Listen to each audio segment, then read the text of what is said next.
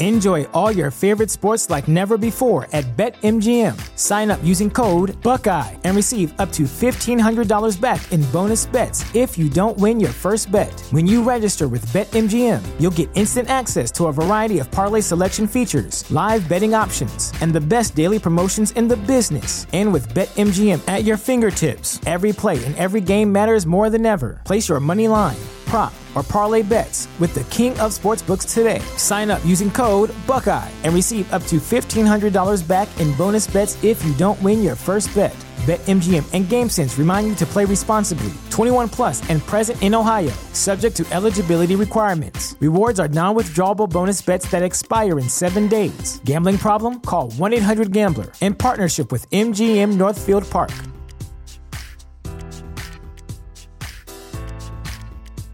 At Parker, our purpose is simple. We want to make the world a better place by working more efficiently, by using more sustainable practices, by developing better technologies. We keep moving forward. With each new idea, innovation, and partnership, we're one step closer to fulfilling our purpose every single day. To find out more, visit parker.com/purpose. Parker, engineering your success. And statements expressed in the following program do not necessarily reflect those of WWDB, its staff, or management. Inspirational women are increasingly popular in the news and media, but many go unheard and their stories are never told. Women to Watch with Susan Rocco captures the stories of many women who truly make a difference. Women to Watch is the vehicle for developing new leaders, encouraging younger generations, and in building self-esteem for future entrepreneurs. Good afternoon, everyone, and welcome back to another week of Women to Watch here on WWDB, Talk 860, and WomenToWatch.net. Before we get started, before I introduce our wonderful guests for this afternoon, I'd like to give out some show information regarding our website, where you can find all things related to the show, including our lineup and some wonderful events that we have in the works. And you can find everything at WomenToWatch.net. That's women, the number 2, watch.net. Also, if you're listening and you'd like to call into the show, we would love to hear from you. You can dial 888-329-3306. That's 888-329-3306. And as always, be sure to follow us on social media. We have accounts with Twitter, Instagram, and Facebook at WomenToWatch.net, where we post a lot of the behind-the-scene photos and all kinds of good stuff. And lastly, I just want to give a quick shout-out and a welcome aboard to someone who's going to be joining the Women to Watch team. I hope she's listening. Her name is Christina Jones, and she's going to be on board with us to help us with some programs and some new business and some really exciting things that we have in the works as well. So now I'd like to introduce our guest. By the way, my name is Sue Rocco. I sometimes forget to introduce myself. I'm so excited about my guests. I am very honored this afternoon to have a woman joining me who's done some incredible work. Her name is Caroline Boudreau. Caroline is the founder of the Miracle Foundation. And we're going to learn all about her really remarkable story about leaving one career and starting a nonprofit foundation that has seen really incredible success and great work for children. Caroline, welcome to the show. Thank you, Sue. I'm so glad you're doing this show. It's so important. I'm so happy to have you. I'm so truly honored. Your story is remarkable to me on so many levels.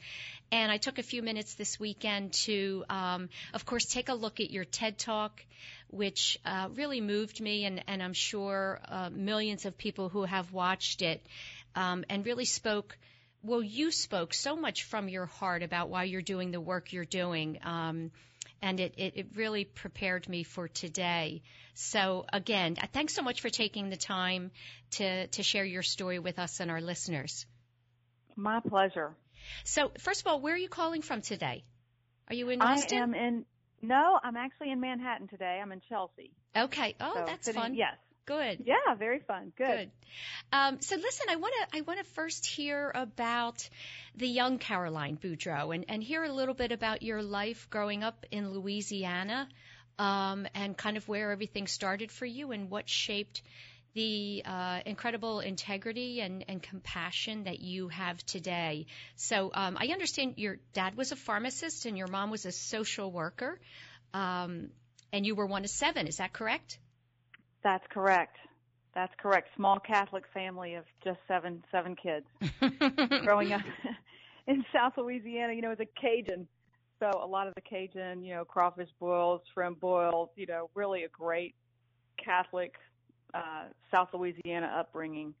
But one of the lucky ones, I had 2 parents that were educated, that believed in education, that sacrificed a great deal to give us a good education, and loved each other, still love each other to this day. They're still both in Lake Charles. Yeah.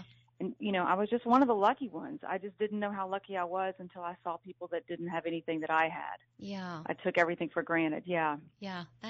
That happens, when life is good and, you're not exposed to kind of the other side sometimes. There's no reason why you wouldn't know, kind of some of the things that are going on in the world. And especially, today is so different with internet.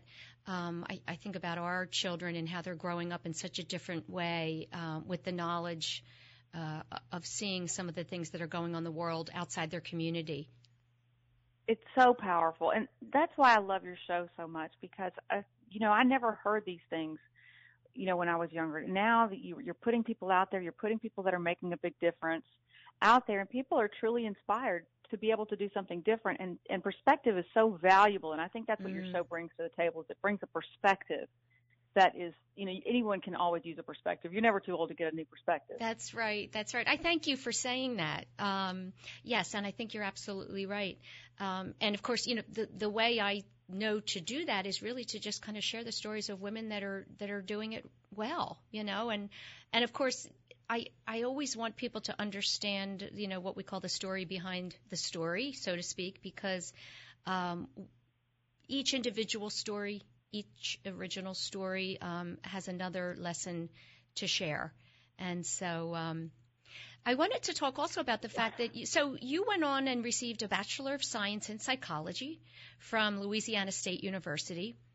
And right. then, ended up in the TV advertising industry. So talk about that for a little bit. What transpired between college and your career, and how you came to land in TV advertising after having studied psychology, which, by the way, is always an incredible base for any career, right?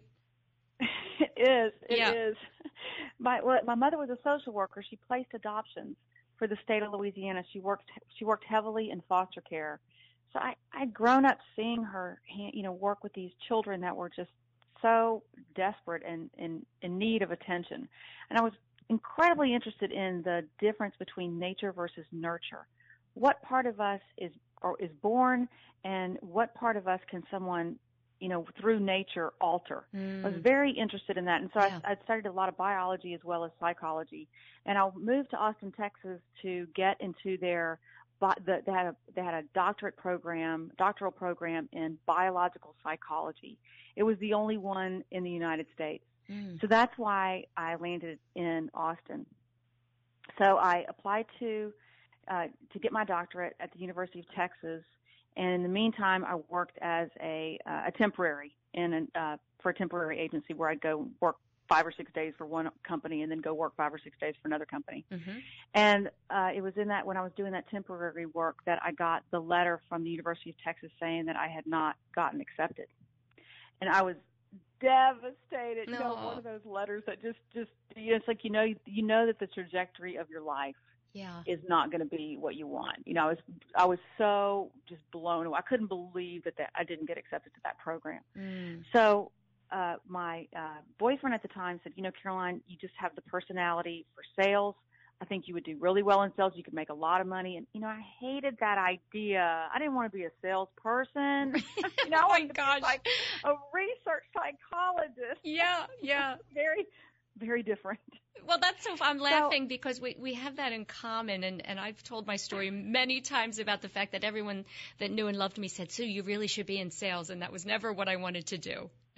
That's it. Nobody grows up to be in sales. Well, some people love it. Yeah, I guess some people love it and they're good at it, but I understand what you're saying. I ended up, I guess I didn't really understand what it was, but so I started working, I was working as a temporary, and I started taking job interviews for sales jobs. And I was on my way to my third interview at Xerox because I heard that they had a great training program, and I thought I might as well go somewhere where they could train me. Mm-hmm.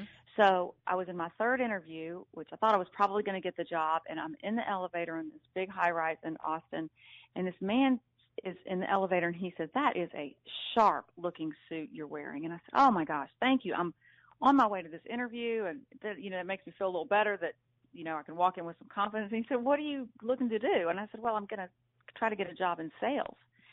And he said, "Oh, my gosh." He said, "Please do me a favor. Stay on the elevator. Go back up to the 26th floor, and please just hand my wife your resume. We're starting a television station. We would love to hire a salesperson. Just give her your resume, and let's just talk. I mean, just be open to it." Wow. And they hired me the next day. That's how I ended up. Because I thought, well, television's a lot more interesting than copy machines. Right. Well, wait, did you go to that interview and then also go up? Oh, yes. You did? Oh, my gosh. Yes. Wow. Oh, yeah. I definitely went to the interview. Yeah. But I went back up and I met his wife, and she was wonderful. And they launched my career in television advertising. And because it was such a startup, it was so small, I really got to learn about the business and being an executive. So I got my feet wet at a really small station. We joke that all four of our viewers loved the television station. It was so small. But the four viewers we had thought we were great. Well, what was the programming? It was all syndicated. We didn't have any news. It was Cheers and Simpsons, and I don't even remember. That was so many years ago. Okay. But that station ended up getting bought by the CBS affiliate. Oh, okay. And so that was a very lucrative deal for me. And then we ended up getting bought again by the Fox affiliate. So again, a pretty lucrative deal. Mm. So that's when the rubber started meeting the road for me, because my parents, I would say we were middle class, but there were 7 of us, and we all went to a Catholic school. My parents were really support, really wanted us to study and have great education. So we sacrificed financially, or they sacrificed financially for us to be able to get that kind of education. And I thought when I started making money that things would change for me. Like I would get more confident, and I would be happier, and I'd have some kind of contentment and fulfillment. And just none of that happened. It was very confusing. I was really shocked. I thought till finally one day my father said, "Caroline, how many zeros is it going to take for you to get happy and be content? How many?" Wow. Yeah, and I started realizing then that it was just something missing. I mean, it just wasn't content, and I wasn't fulfilled. And yes, I could buy what I wanted, but who cared? And I wasn't married, and I didn't have children, and I just thought, something's not quite right. I am not happy. Yeah. I felt wasted. So a friend of mine and I went to a happy hour one night. We were having this very conversation, and she said, "You know what we should do, Caroline? We should just quit our jobs and take a trip around the world."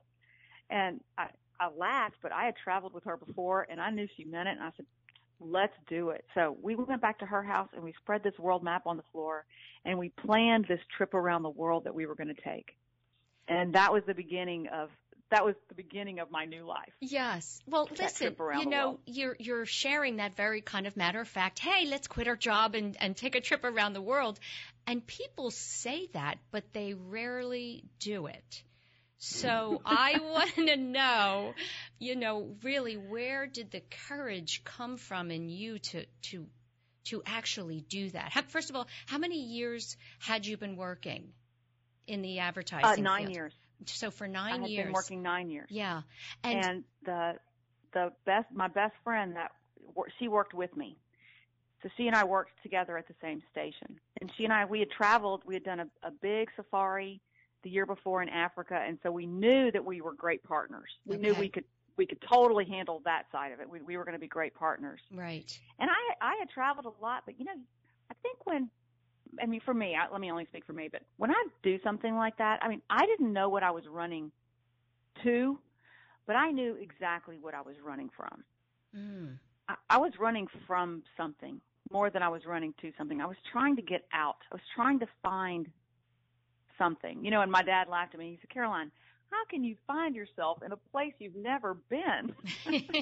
But well, that's because, I'm sure people did not think it was a good idea. Right. Well, that's right. And I'm sure. And that was one of my questions for you, when you spoke to your colleagues and, friends and family and said, this is what I'm going to do. My guess is there were many skeptics. And what did you say to them? Because, you were probably a little unsure yourself, but you were going to do it. You made the decision. But I'm sure you weren't sure what you were going to find. No, we knew we were going to have a good time. And my friend, my best friend, I'm taking my best friend. We weren't scared. We were just excited. We could afford it. We knew we were highly marketable, both of us. We knew we could come back and get a job. Okay. We weren't worried about that. Yeah. It was just something we were just so excited to do. It was a total adventure. Yeah. You have mentioned in telling your story about the fact that you were successful from a financial standpoint, and you were making good money. Did that change you from the young girl that you grew up as? It did. It changed me, I think, in not a great way. It made me feel, I think it gave me a sense of false confidence, like I was special or something. Like, if you can make money, then you're more special than other people. In fact, one of my friends from college came to visit me, and I thought she was going to be so impressed. She was going to come to my house. I was going to pick her up in my nice car and take her to my beautiful home. And I thought she was going to be so impressed. And she said, boy, I sure miss the poor Caroline. Oh, wow. Right? Wow. Very egotistical. I know. Oh, that's I know. fascinating. And I have to say, I really think that was part of it. I think that was part of the reason I wanted to run, to get away from it. So I didn't want to be snotty. I didn't want that. Yeah. I didn't want to be like that. And did you also feel as though you were looking for something meaningful, more meaningful than what you were doing? Yes. I was looking for everything that money couldn't buy. Right. Peace, contentment, fulfillment, happiness. Yeah. I was looking for all of that. Yeah. But I was really also, in the beginning, we were just trying to have a good time. We spread the world map on the floor. We started picking the countries that we wanted to visit. We had both done Europe, so we didn't want to do that. We wanted to see what we were calling the real world. And she really wanted to go to India because she'd been sponsoring a little boy there. Right. There wasn't, at that point, any part of this trip that was philanthropic or voluntourism or anything like that. The whole thing was based on fun and scuba diving and, things that were, adventure. Yeah. And so this part the fact that she wanted to go to India, I just thought was ridiculous because that kid wasn't real. And I thought they were stealing from her. So I told her, I said, they give everybody the same picture. There's no way this kid is real. Let's not go all the way to India to find somebody we can't find. And she said, no, I really care about this. I care about him. I really want to go. Yeah. Did she know for sure that he would be there, or was she just assuming that there was indeed this boy that she'd been supporting? She had total faith, Sue. Yeah. I thought it was ridiculous. She absolutely believed that he was there. Yeah. Oh, I'm so glad he was, too. I'm so glad he was. So we started this trip around the world in January of 2000.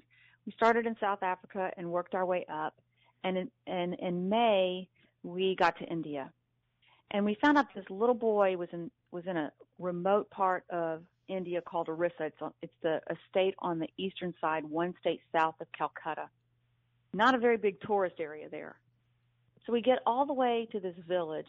They take us 45 minutes off this paved road. Our car doesn't have air conditioning, so the dust is just flying in the car. It's 119 degrees. So dust is just sticking to us. This 45-minute drive out to the middle of nowhere. We get out of the car. We get paraded through this National Geographic village, mud huts, thatched roofs, working water wells, cows, children everywhere, naked children everywhere.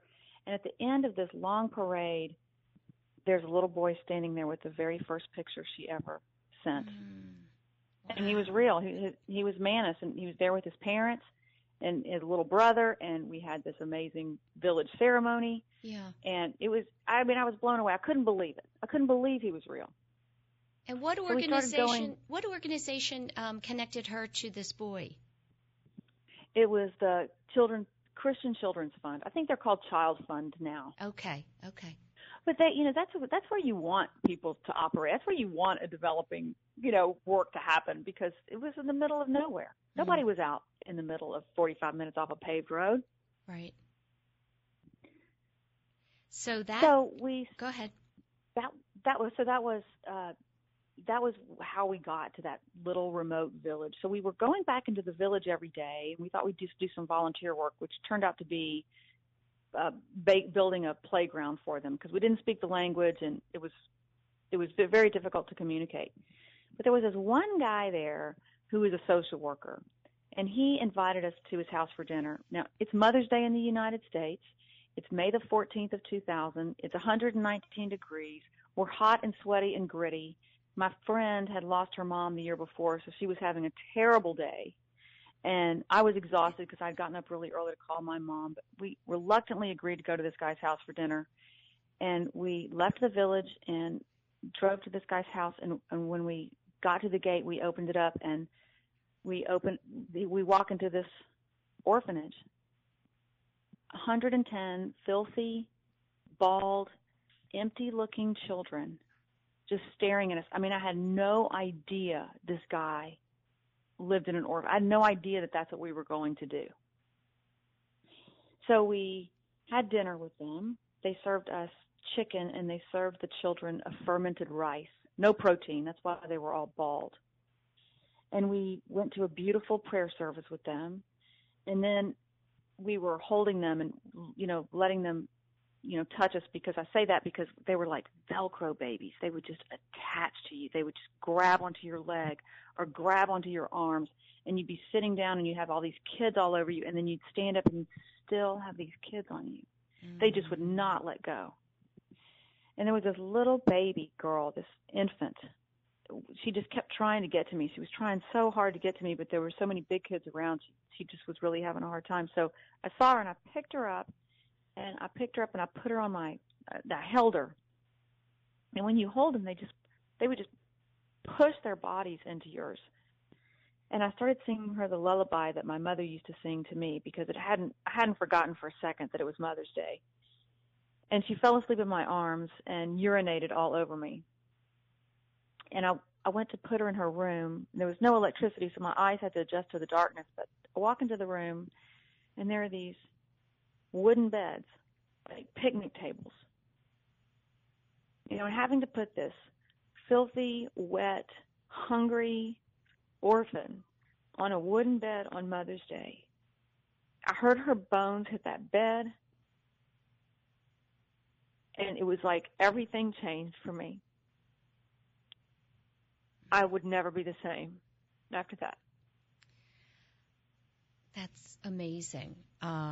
And here's what I want to know, Caroline. When you described that day and what you saw and what you experienced, how did you not fall apart? How were you able to turn that experience into an actionable decision and say, I'm going to fix this? I think I couldn't not do something. I mean, who would I be to ignore that? I didn't think anybody else would ever go there. What if nobody else ever went? The other thing that kind of crystallized in my mind really at the time is, one of my things my mother used to tell me is responsibility is the ability to respond. And I knew that I had that. It was never a question. I thought, I will not stand for this. We can do so much better than this. how hard can it be?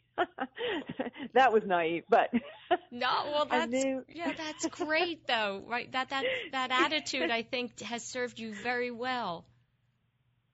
Yeah, had I known it was going to be this hard, I might not have done it. So thank goodness I didn't know. But right, at some point, you just have to say no, unacceptable. Yes. Who are we to let children just suffer? We're going to just let children suffer? Yeah. No. Well, when you start to learn the statistics about the numbers, I think that enormity of just how many orphan children there are, it can be very overwhelming, And so my question is, was your first inkling, I'm going to focus right here, right now on these children in this small place, and then everything else will evolve from there? No, I actually did the numbers like you were talking about. I looked at the stats and I thought, wow, all these children. I know people that would adopt these children. So I did start supporting the kids in that orphanage immediately, which meant I was sending money over, which, by the way, is a terrible way to support people. But I've learned that now. But I came back to the U.S. and I opened the Miracle Foundation thinking every one of these miracles needs a foundation. And that was the goal, to give every one of them a foundation. Mm-hmm. It's still our goal. And I started an adoption agency. And I got my license in the U.S., I got my license internationally, I got my license in India, and I got my 501c3 nonprofit status. And in 2003, so 3 years later, I went back to India to start adopting children. I'd found families in America that wanted to adopt them, of course, and I found, which was easy, demand was high, and I found children that were available for adoption in India. And I went back to see them, to meet the children that were going to be adopted. They were in 6 different orphanages. So I thought, well, I'll just take a sweep and I'll go visit 26 orphanages. So I just went all over the country visiting orphanages to try to get a landscape of what was going on. And the children that were available for international adoption were fat and inoculated. And sometimes the children that weren't available for international adoption were tied to their beds by their necks. It was like, if you were available for international adoption, you were worth your weight in gold. Otherwise, no one cares about you. Then, of course, they wanted cash. They wanted $10,000 in cash and $1,000 in a check, which I called all 6 families and I said, I can't do it. I can't do it. I can't buy people. I'm not buying people. Right. And we had the whole conversation about the ends justifies the means. But I was so haunted by the children that were going to be left and who was caring for them. And are we only going to care about kids if we can have them in our homes and call them our own? Or are we going to ever be a society that calls all children their own? So I changed the focus of the Miracle Foundation in 2003 to focus more on the unadoptable than the adoptable. Because there are a lot of people working in international adoption and they're doing great, fine things. But my concern is, what about the kids that aren't? Right. And so, yeah. And so, it's really, I've had to morph the strategy so many times. But as long as the mission, which is about getting children a family they deserve, taking care of children and empower them to reach their full potential, the mission doesn't change, just the strategy on how we get there has changed over the years. I bet. So when you said the worst thing you can do is to just send money, is that because it doesn't always end up in the right place? Yeah. And a lot of times people that are poor don't know how to spend money. Mm-hmm. And, when you send people money, you're not really teaching them how to fish. You're giving them the fish. Right. But we know that the best way to help people is to help them help themselves. Right. So what we've done is we've developed a set of best practices, like an operational model, think franchise. Mm-hmm. And we go and work with people that are running children's homes, and we teach them how to run their children's home like a company. And we give them a way to measure how they're doing. And the children can get everything, so that the kids can get everything that they need to thrive. Right. I want to, you know what, we have to take a quick break, and that's exactly what I want to talk to you about when we come back, is this methodology that you've developed and the 12 rights that it's based on. Okay. Okay? Sounds good. We'll be right back.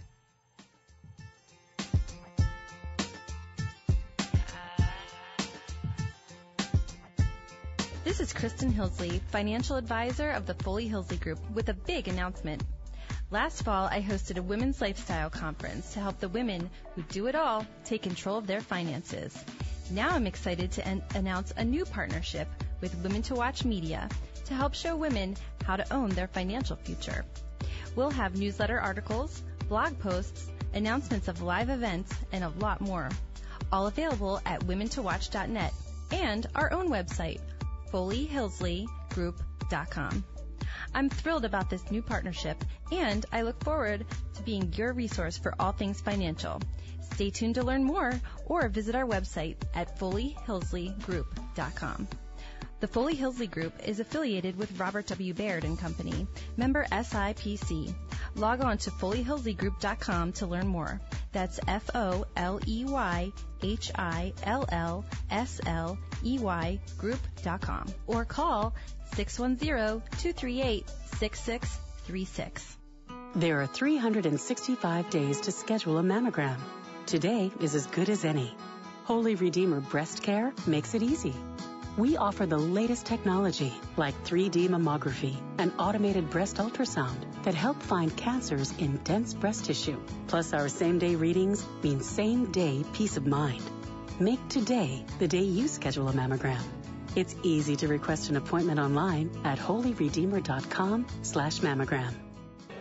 Since 1858, Mount St. Joseph Academy has been educating girls to be leaders, founders, and independent thinkers. Students are taught to be collaborative, courageous, compassionate, confident, and spiritual. In this student-centered environment, the young women are transformed by recognizing their own potential and are encouraged to use it to make a difference in the world. To learn more about Mount St. Joseph Academy, go to www.msjacad.org or call 215-233-3177. That's msjacad.org or 215-233-3177.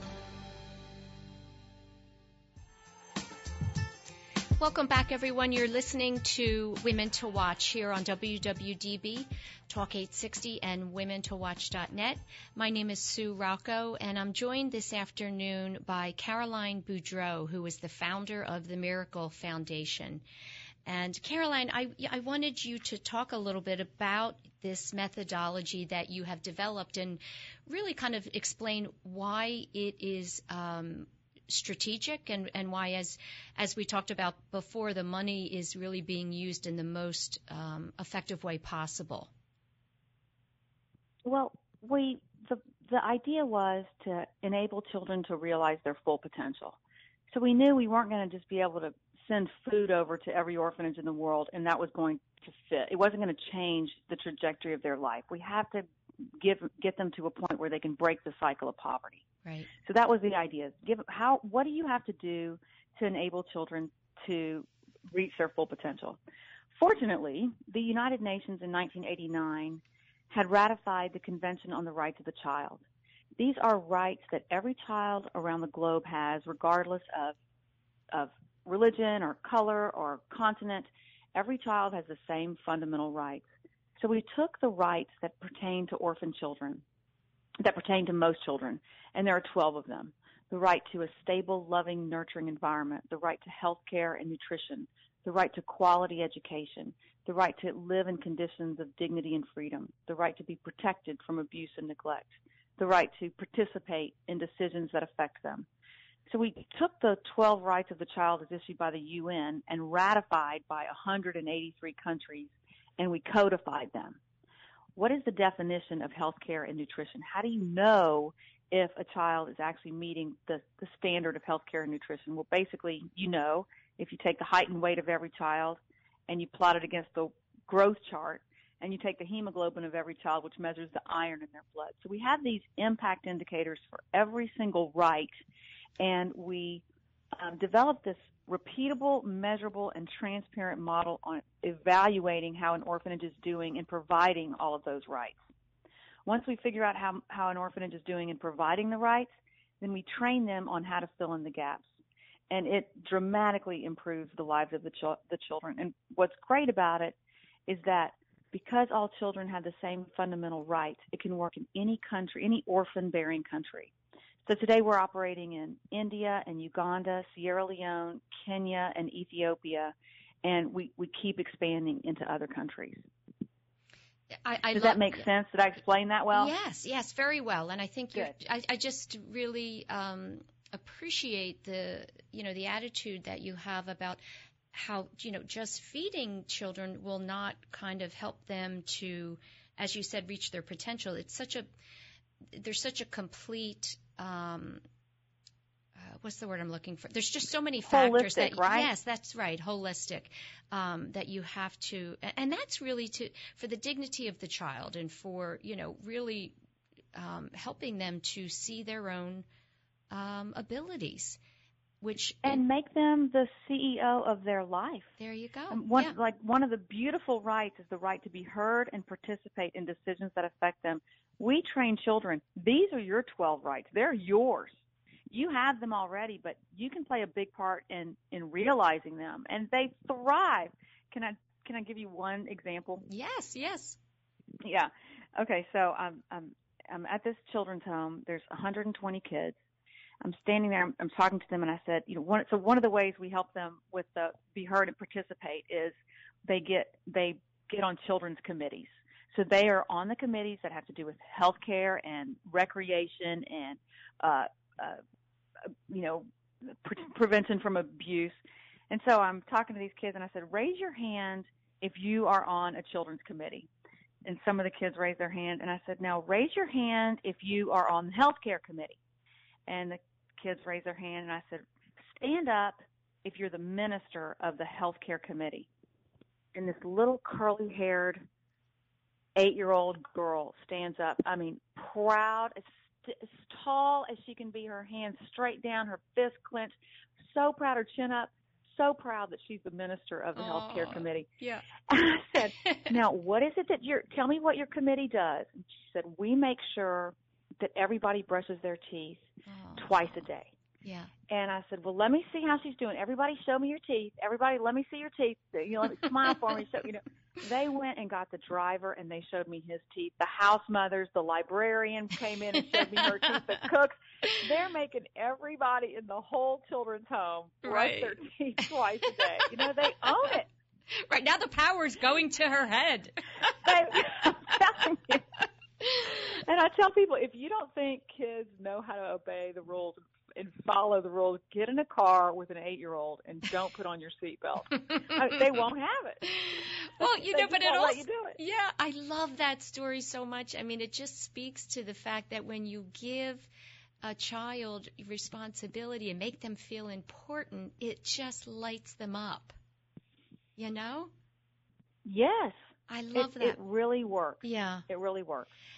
So I want to talk to you about something. At the end of the day, everything that you've put together and you've been working on, it's not easy. It's a business. And it's a business. Exactly. So there's so many things that you had to tackle in order to really make this happen and keep it sustainable and keep it going. I know there's been some, foreign barriers, and you've had to fight against corruption, and you've had to pull together a board of people and enlist all kinds of supporters, and of course raise money.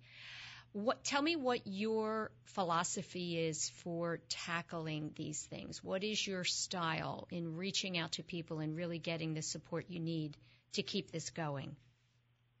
Oh, I love that. I love that question. I think there's 3 things people really want. They want to love and be loved. They want their families to be healthy, happy, and taken care of. And they want to make a difference. And in our culture, we say go for the money. That's why in my TED Talk I talk about that. It's all about going for the money in our culture. We're kind of fed that every day. And going for the money doesn't yield any of those 3. It doesn't bring any of those 3 on. So what I've been able to do with people is show them how they can make a difference. That's that measurable approach that you talked about it being a business. It's a business. Right. And when you tell people that when they invest X, this is what they're going to get for somebody else, they know they can make a difference, and they give. People are phenomenally generous. I just think they don't want their money going into a black hole. They want to know where their money's going. Right. Or that it is going to make a difference. It's not just kind of a, investment into a product or, or a service, but really a very important mission. It's spiritual food. It's, taking care of other people not only feeds them, it feeds us. It makes us richer to give. That's right. And people truly understand that. They just want to make sure that the hard-earned money they gave is actually going to go into the minds, mouths, and bellies of children. Yes. And that's what we're able to show because of our model. Right. Yeah, people have been great. I'm honestly, I'm shocked at how many people have stepped up and just. Well, my guess is they can't wait to help us. But you know what, Caroline? My guess is it's also, you speak and you work with such sincerity, and people feel that and they see it. Do you believe that your 9 years in TV advertising enabled you to have a more expanded network to reach out to? Definitely. I think that helped. I think knowing how to sell helped. I was selling airtime then, which was totally a concept. I'm selling a loving family for every child by 2050. It might as well be air. Yeah. It's a concept. Right. So tell me how and that, by the way, is the goal. By the way, that is the goal. And it's not just my goal. It's the goal of a lot of organizations in the orphan space globally. We want and expect a loving family for every child globally by 2050. Wow. And nothing's heavy if everyone lifts, if everybody did their little part and supported children that don't have parents, we could totally be there. We could probably beat that goal. Do you speak, I'm sure you do, to the children directly about this goal and say, look, as you give them each a role to play and responsibilities, that we're all in this together and this is our mission and our goal? Yeah, I tell them that their job is to make sure that the next generation doesn't have to go through what they went through. Yeah. Okay, so tell me what you do. What do you say to yourself on those nights, and I'm sure you've had many, where, maybe you've gotten a couple of no's and things haven't gone the way that you had hoped, and maybe you haven't. I don't know, when you feel overwhelmed. Are we moving fast enough? Are we doing enough? Is it making a difference? What do you say to yourself? Oh, God, that's a really good question. Well, the couple of times that people have advised us to quit when we weren't as successful as we were today, like the adoption stuff, when that went bad, and then we had owned a couple of our own orphanage and found a lot of corruption there, and that went bad. And there were some people that there's always those people that say, just quit, just stop. Mm-hmm. It's not going to get there. It's too hard. I always thought, well, everybody gives up on them. I don't want to be that. I don't want to be the person that gives up on them because everybody's already given up on them. And if they knew that there was just one person out there that stood for them, maybe they could believe. But I'm just determined. I'm just not going to quit. I'm just not. I might not be as successful as you want to be, and, I do have this sense of urgency that keeps me up at night. I do. I bet. Well, that was my next question. What keeps you up at night? I want to know what keeps you up at night. We're not going fast enough. Yeah. They only have a childhood once. It's hard to be hungry day after day. They can't wait. Right. I think your method of kind of bringing the children into it themselves and having them believe will be a force and an energy that, right, that maybe will help. Oh, it's magic. Yes. You can see the shift in their eyes. Yeah. You can see it in their eyes. Yeah. They just start to believe. One of the things that you've done, which I thought was so brilliant, was to, when you go into these orphanages, that you've changed the language in the orphanages. And just simply by having the women and men who work there, the women, I'll say, be called mom to the children. And the children, what is it that the children are not, there used to be another phrase. They're called inmates. They call them inmates. Well, that's off. Right. How could that have ever been? Yeah, and getting them to call the children by their name. Little things. When you control the dialogue, you can control the conversation. So changing the name, and the caretakers tell me, when one house mother told me, she said, when they started calling me Ma with such longing, I became that. I became their mom. They loved, the children change first. The adults are the ones with the skepticism. The adults are the ones that think, oh no, this model won't work, or we can't do that, or we've never done it like that. But that's why it's so important to get the children in, because they'll believe you in a second, mm-hmm. and they'll start acting the way that they learn is different. They're open. Right. The children change first. It's amazing. That's so interesting. Children do say, we can do it. We can do it. And adults, I guess, adults have had more life experience, and, they've come up against some challenges, so they're more skeptical. Yeah, and kids are like, well, they said to put your seatbelt on. It's the rule. It's not a big deal. They Just don't ask follow how. the rule. They didn't know about the crash test dummy that died while he had his seatbelt on. They don't have all this data. So, tell me, getting back to, again, we were talking about the nonprofits and that kind of work. They are a business. If someone's listening and had an interest themselves of starting a nonprofit for a cause, what would be your number one piece of advice for them? Not to do it. Oh, boy. Isn't that funny?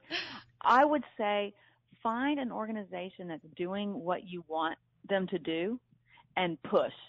Get behind the nonprofit, because they've already got the people, and they've got someone to fill out the tax forms, and they've got someone to respond to the donor, and they've got someone that has letterhead, and they have all that administrative stuff already done. Mm-hmm. And we really do have enough nonprofits out there. It's not a matter of opening another nonprofit. Just look at the number of cancer nonprofits out there. Yes. There's so many. In fact, I would say, and that's one of the things that I'm doing here in New York, is I'm really trying to collaborate, have less silos, have less number of organizations working in different ways. Right. And if we can all come together and start singing the same song. So it's not a matter of, splitting the pie even more. Just get behind an organization and push and raise money for them and support them through social media and talk about awareness. That's really, really what I would suggest. Yeah. Because that's great advice. It's kind of like the entrepreneurial myth. You think you're great at making cookies, so you want to open a bakery. You never end up making cookies. You end up doing all the administrative work and hiring the people and dealing with OSHA, Yes. And then the last thing you ever do is make the cookies. Oh my gosh, so true, so true. Tell me about your team. How many team members do you have? What does your group look like? We've got, in America, we have 9, and globally we have another 50. Great. We're a small group. I have a president who came from the software as a services sector. She came in, and she's the one that put all the data behind our work. She's highly strategic. She's been with me since 2009, and she's a big driver of the business side of the work. That's good to have. I've got a board of directors that I would put up against any for-profit board of directors. Just amazing group of people that are committed and really willing to work. Yeah.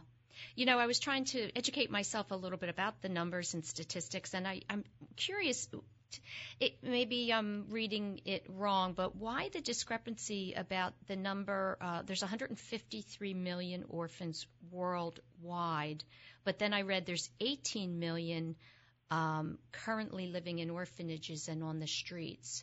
Why the discrepancy of those two numbers? It's so smart.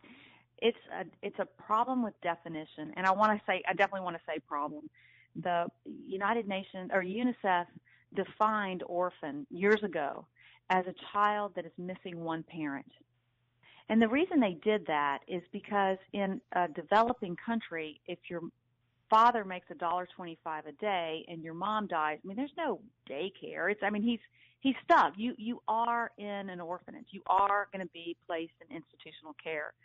So I think that's why UNICEF made that definition. Well, today it really seems to be a little bit inappropriate because you have so many single moms. You have women that with just a little bit of help, it's one of the big things we do. We help families stay together with just a little bit of help. A woman could keep her child. But even children that aren't living in orphanages are considered orphan if their parents are below the poverty line and they only have one. So that's still the case today, you're saying? Yeah, that's still the case today. That's still the case today. But the new idea is to get every child a loving family as opposed to putting them in an orphanage or making an orphanage a great place to live. An orphanage is not a great place to live. We want children to be in a loving family. Right. Right. And what a beautiful world we would have if ever, imagine. Oh my gosh. Imagine the world that we would have if every kid grew up in a loving home. Yes. It would change. It would certainly change a lot. If people are listening and, they really want to get involved and help, is there that's always a question, what can they do to help? Can you tell me about any specific projects you're working on right now where you need assistance, whether it's through donations or money or volunteering time? And here a couple of things. Yeah, go ahead. Money, Mother's Day is coming up. We're raising money for Mother's Day. It's our 17-year anniversary. Remember, I met the orphans on Mother's Day in 2000. Mm-hmm. So we are doing a Mother's Day campaign where you can honor your mom in honor of somebody that doesn't have one. And you can do, I think we're doing 3 kind of levels where you can just honor your mom with a donation, a simple donation. But if you do $60 and up, you get Tina Fey's Bossy Pants from Amazon Kindle. Amazon's giving that to all of our donors that donate $60 or more for Mother's Day. And then for $125 or more, they'll get Maggie Louise's Confections gourmet chocolates mailed to their mom within 2 business days. So we're doing this Mother's Day campaign like we do every year. But right, show a mom you got it. You heard what she said, and maybe take care of a kid that doesn't have one. That's so lucky. Like I said, I didn't know how lucky I was until I came face to face with these children. Yeah. And you were the young towards the end of the line of 7, is that right? Were you one of the youngest? Yes, I was the 6th. Yeah. 6th of 7. Yeah. Do you? Yeah, they thought I was crazy. Are any of your siblings involved? Oh, yeah. They're all monthly donors. They support us. A couple of them have been over to some of the orphanages we support in different countries, and they're wonderful. The girl that I traveled around the world with, my best friend, still my best friend to this day. Yeah. She's involved, and I think that's one of the reasons we're so successful is we have so many people behind us, including family and friends, and it all started with the family and friends, of course. Yeah. Can you tell me about that little girl and where she is today and how she's doing, the one that you picked up? Yes, her name is Shibani Das. She's 17 and a half years old. She'll be going to college next year. She still lives in the same orphanage. She's a true orphan. She was abandoned in the bushes. I haven't seen her in a couple of years, but I do get pictures of her from time to time, and she is as beautiful then as today as she was then. And there's some pictures of her, what she looks like today on our website. Wow.